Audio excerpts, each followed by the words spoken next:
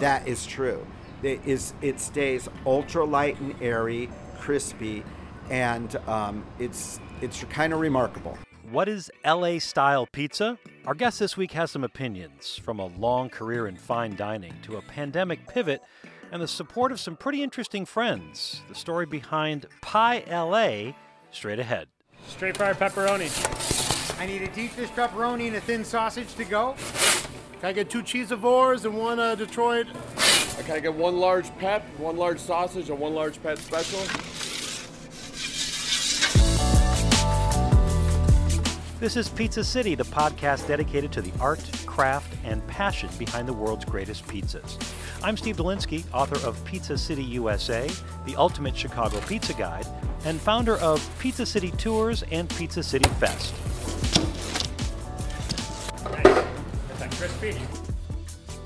And welcome everybody to our final show of 2022. Boy, this year went really quickly.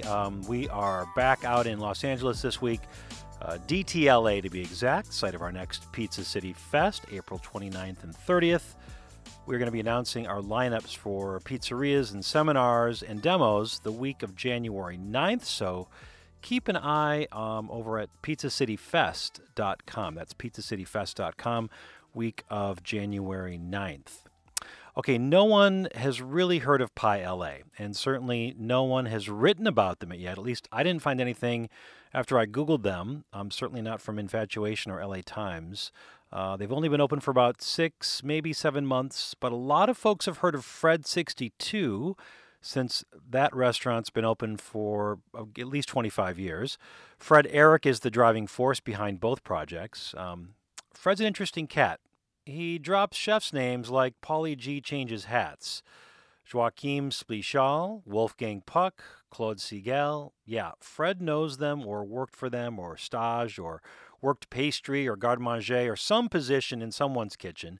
He's also the first guest to drop names like Shepard Fairey and Mark Mothersbaugh, we're going to explain today. Both guys are supporters and investors. Ehric's pie is truly unique in the U.S., as there is nothing like it.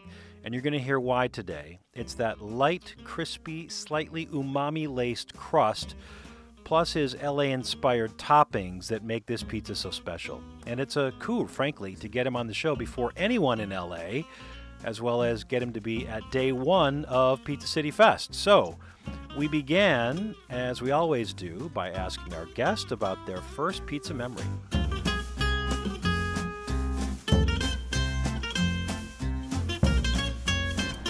That would probably be the cafeteria at public school.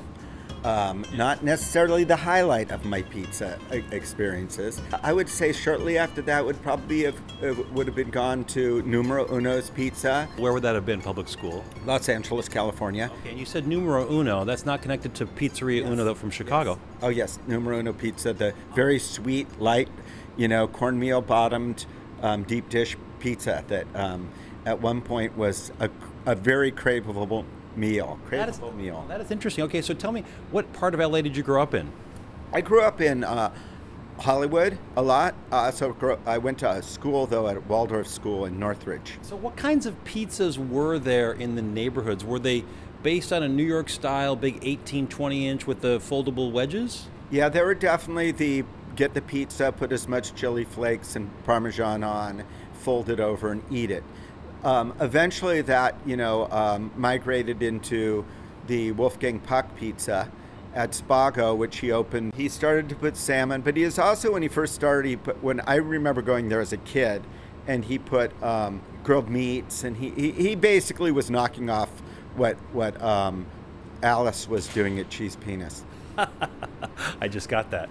What about Nancy Silverton? Early influence in terms of how pizzas were thought of in LA, or later on. Nancy came in with Mozza, and she definitely blew up. I mean, out of any culinary person in LA that I've been involved in, I worked for Joachim, with Wolf, with lots of people, for Mauro Vincenze. Nancy is by far the greatest technician of how to take a conceptual idea of making any food product, if it's an Oreo cookie or pizza, focusing on it in a crazy OCD way and maximizing its potential. I was actually the opening pastry chef for Patina. I worked at Maxu Triangle, his earlier restaurant, and we're still friends today. How did all this? Did you go to culinary school, or did you start working your way up in the business? No, I worked my way up in the business. What happened is I worked at Giuseppe's, which was on Beverly Boulevard, and then Wolfgang Puck was getting replaced by Claude Sigel. He had a restaurant called Soubilette in Paris, 2-star, Michelin 2-star, and he got hired to replace Wolfgang when he left Ma Maison. And I went to work with Claude Sigel, which a lot of my culinary training came from working with him. I worked for him for about 2.5 years, but he immediately opened a restaurant called Bistango. And then while I was doing Bistango, I was doing a double job, like 100 hours a week, with Joachim Splichel and Claude Sigel. Claude Sigel was like a classic Parisian chef. And I wanted to work with Laurent Santarens at Le Quai Carton in Paris. So I worked very hard, learned a lot, and then got a 2-year stage there. So what was the pizza scene like in LA in the 90s? You're working in these high-end, high-pressure restaurants. You're doing, savory and sweets, it sounds like. You're learning a ton. But after hours, when you're in your free time, you're eating a pizza. Is there great pizza here at all? No, there really wasn't great. There was good pizza. Basically, the majority of it was like a one-day cure dough that got balled, risen for an hour, and it was good. It was really good. There was some better incarnations, but it wasn't until Nancy really did Mozza where it really jumped. And that was wood-fired, of course, very different than these electric ovens. Now we have the gas ovens we got. But we'll talk about that in a second. But I want to go back to you for a sec. So you're doing this high-pressure cooking, working with these fantastic chefs and restaurants. When do you decide that you're going to really focus on pizza? No, actually, I did a lot in between there. I opened Fred 62. We've been open for 25 years. Yeah, what is that like? That's a diner. It's a LA institution at this point. Still going strong. But what happened is I was doing a kind of plant-forward vegan menu for a cannabis lounge that was opening in West Hollywood. And I was like, hey, if we're opening cannabis lounge, even though it's plant-based, we got to have a real satiating pizza. So there was a friend of mine from Detroit, David Sandfield, who started the Pitfire Pizza Company. We spent a lot of time in the pandemic at my house practicing making, he was from Detroit, a Detroit-style pizza. And he wanted to open a Detroit-style pizza, or a Detroit and the grandma style in Italy are very, very similar besides the cheese crust. So I worked with him, and I worked on, to make it a little bit more digestible, a sprouted flour, which has less, the outside of the flour is very hard to digest. So this is a little bit easier to digest. And I basically cut the dough recipe down, accentuated the water level, and did something to, they always say, the pizza's in the water. New York pizza, you can't do it like that in LA because it's different water. Tofu, the best tofu in Japan is Kyoto because the river water, which is true. It's a lot water. We do a little trick to, we call a flavor enhancer that I'm not going to divulge. But you told me last time I was here, it's kombu. Yes, that's right. All right, so this is one of the building blocks of dashi, which you must have learned in Japan. That's right. So there was a guy in the 1890s who realized that if you dried seaweed and put it into broth, it became a flavor enhancer, what he called umami. And if you think about it in terms of music, if you play one note, a C, that is a sound. If you play a chord, it harmonizes.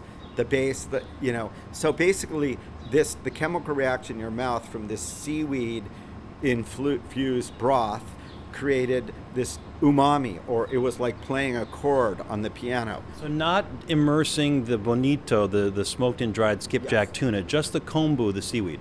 That's correct. Okay, so half of dashi. Yes, half a dashi. One, it means that I don't really have to put salt in it, and it really heightens the flavor of the wheat.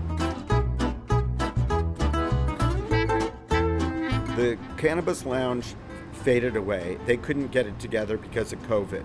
And then I was just doing, making pizzas I started making pizzas in my backyard. Chefs they weren't working, so I'd be like a Korean chef friend of mine. He came over and we were like, what's your favorite grandma thing that she made? And we took those ingredients and put them onto a pizza topping. And I just started doing this with multiple people. And I was putting it on my Instagram, and a guy who owns a lot of property, his family, Tom Gilmore, contacted me and said, hey, can I try your pizza?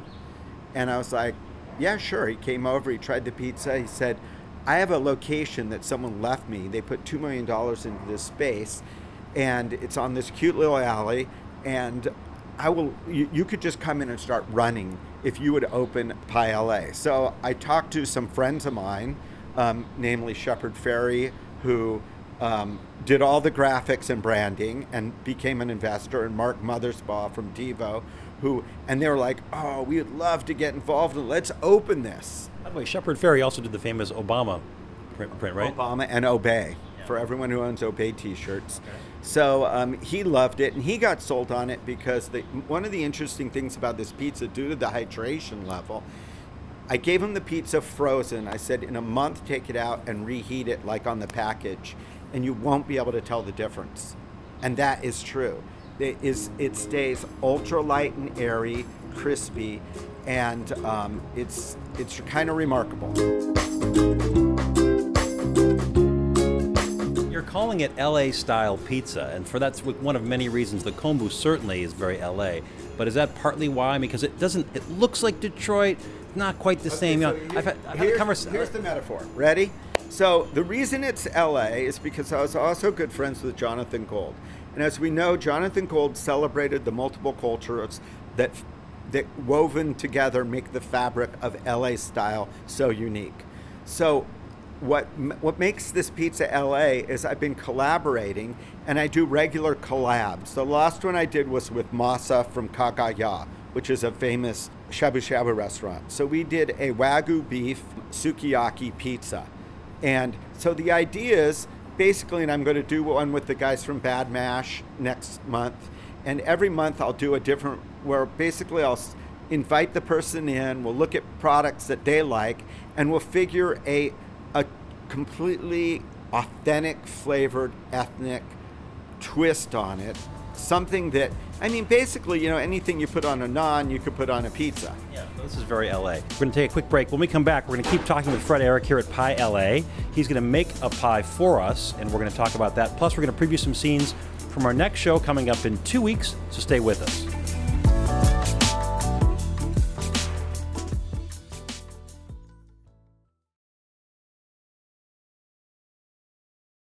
And welcome back to the show, everybody. We're here at Pie LA, downtown Los Angeles, right off of 4th Street. We're in a really cool alley.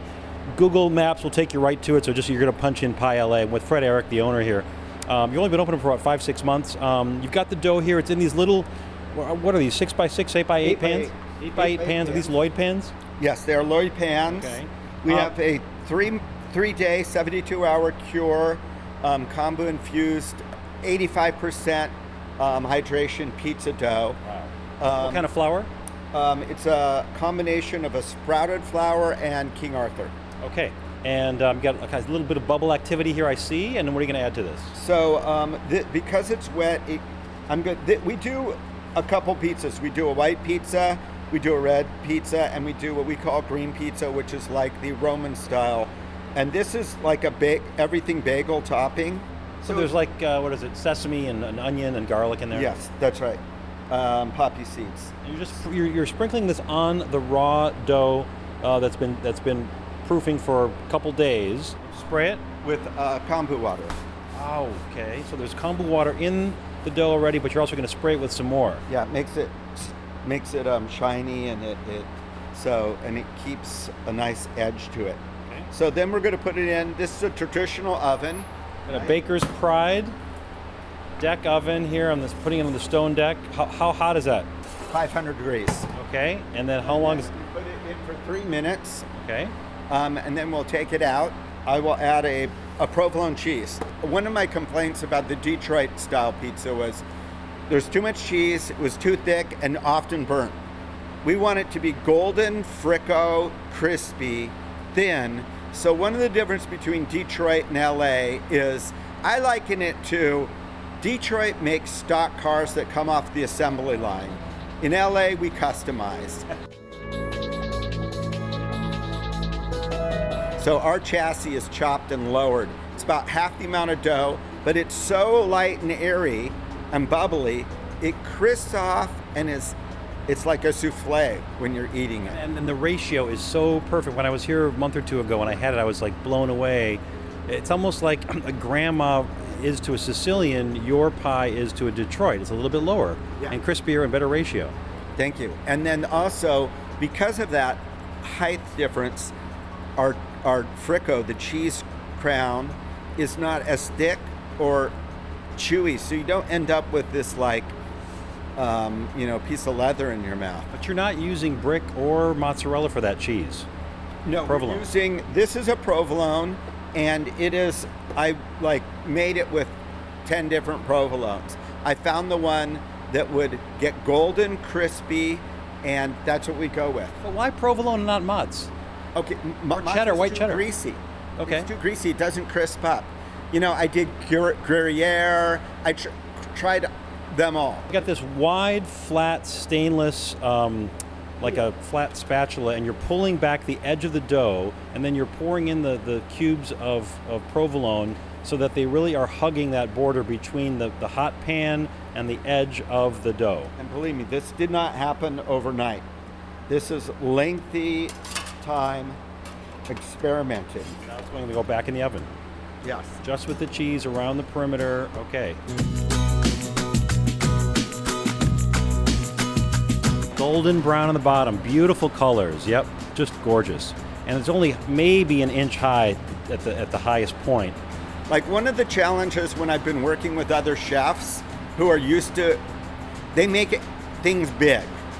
And it's like, no, you can't have like 35-gram piece of meat onto individual piece on a pizza. It's too much of a chew. You have to think of what fits in the mouth, and that's one thing. So if you can't see this, but every pizza we make, everything is weighed out. So what I try to do is every piece, there's only 3 bites within that piece that has the same quantity of toppings and everything. So the idea is you're constantly searching for that perfect bite. And sometimes the perfect bite is more dough. And sometimes the perfect bite is more sauce. And sometimes the perfect bite is more toppings, depending on what those things are. And sometimes when you get that perfect bite, it's like a treasure hunt. You keep wanting to take another bite, even if it's delicious. You keep wanting to search for that perfect bite. Love that philosophy. Now I'm taking the pizza out of the shell, and it's been sat onto a piece of paper to absorb some of the extra grease. We like the grease for the cooking and getting this ultra crisp. This dough is extremely crispy, light, not heavy, dense crisp, then super airy. Like you could feel it's a balloon almost. And then it goes back into a clean pan. This pizzas get cut into 4 pieces, so it's a 4x4 pizza. That 4x4 pizza I figure is about 6 bites. Those 6 bites, I only want 3 bites to have the same quantity of sauce, cheese, topping, etc. I want it because the dough is so amazingly good. I will serve the dough by itself. It's like what a dream bagel should be. You're absolutely right. It is super light and airy and crispy. I wanted to see you top this Korean one now, though.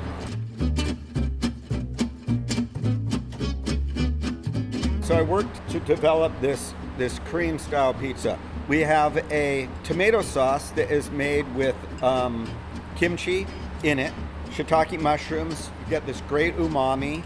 This is a vegetable that goes on it. Has some Korean greens, onions, again shiitakes, and kimchi. And then this is a mix between white cheddar and mozzarella. Also cubes again. Yeah, this is all cubes. Okay, and I'll go into this once again. And then this is pork belly that's smoked. What I do is I'll make a thin line of the sauce on the edge, and then a thin line down the middle. Is there any gochujang or gochugaru in this, or is it just tomato?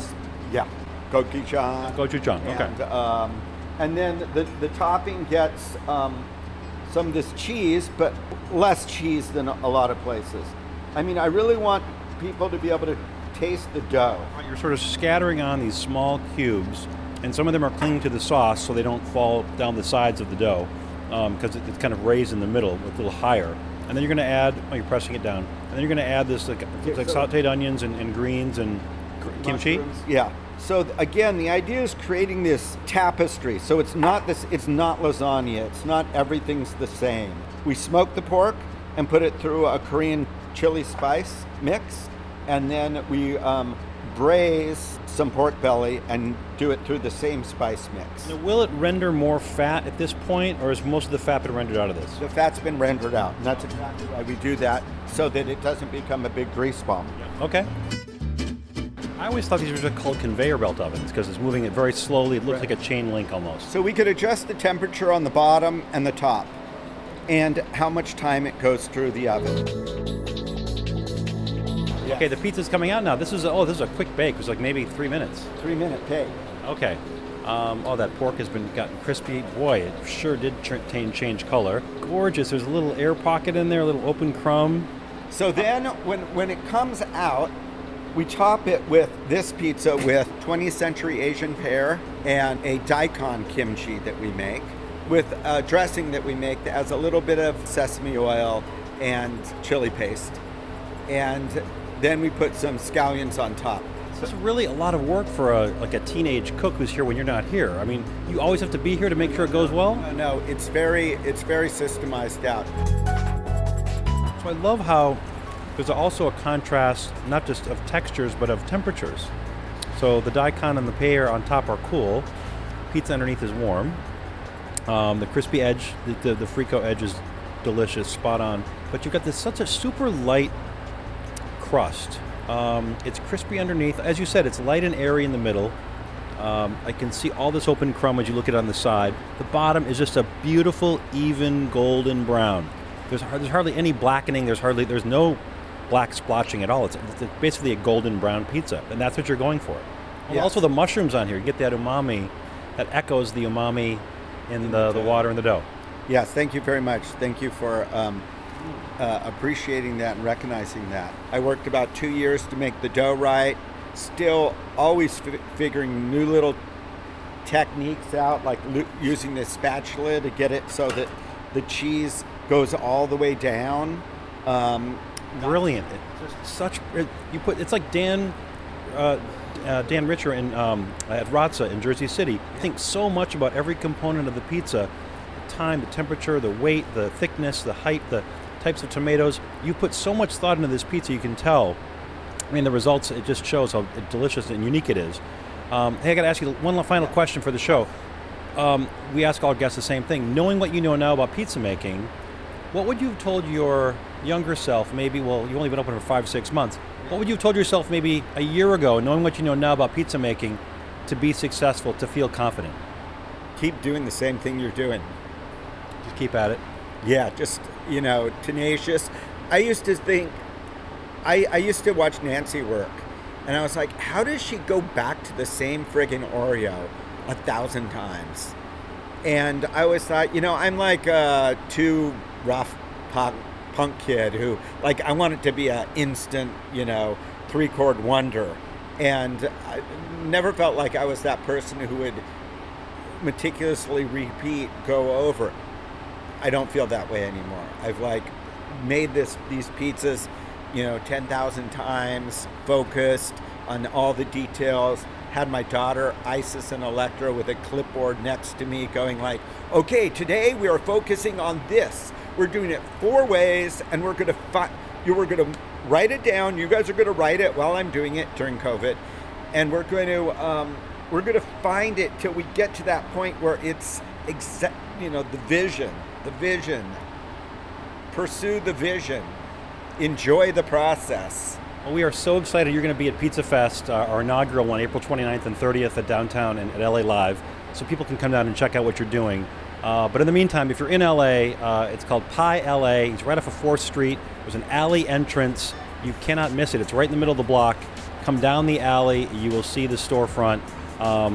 Incredible pizza. Fred Eric, thank you so much for your Thank you time. so I'll see you much. soon. I look forward to serving everyone in April. Awesome. All right, coming up in 2 weeks, we're into a new year and getting on a plane for a flight to Berlin, where there's a very quiet pizza scene, mostly neo-Neapolitan, but one guy trying to shake things up. There was a few spots, but for me the experience is grab a slice on the go, fold it and run. Like that was kind of what there is not a lot of good grab and go food here. I'll talk to the force behind Magic John's, where they're making Berlin's best New York style and Detroit style pies, despite a number of challenges. That's in 2 weeks on January 6th. Remember to subscribe to the show wherever you get your podcasts. Tell a friend and rate us, please. We are at Pizza City USA on Instagram and our website, pizzacityusa.com. Bureaucratic wrote and performed our theme song, and here's wishing you an optimal bite ratio always. Happy New Year, everybody.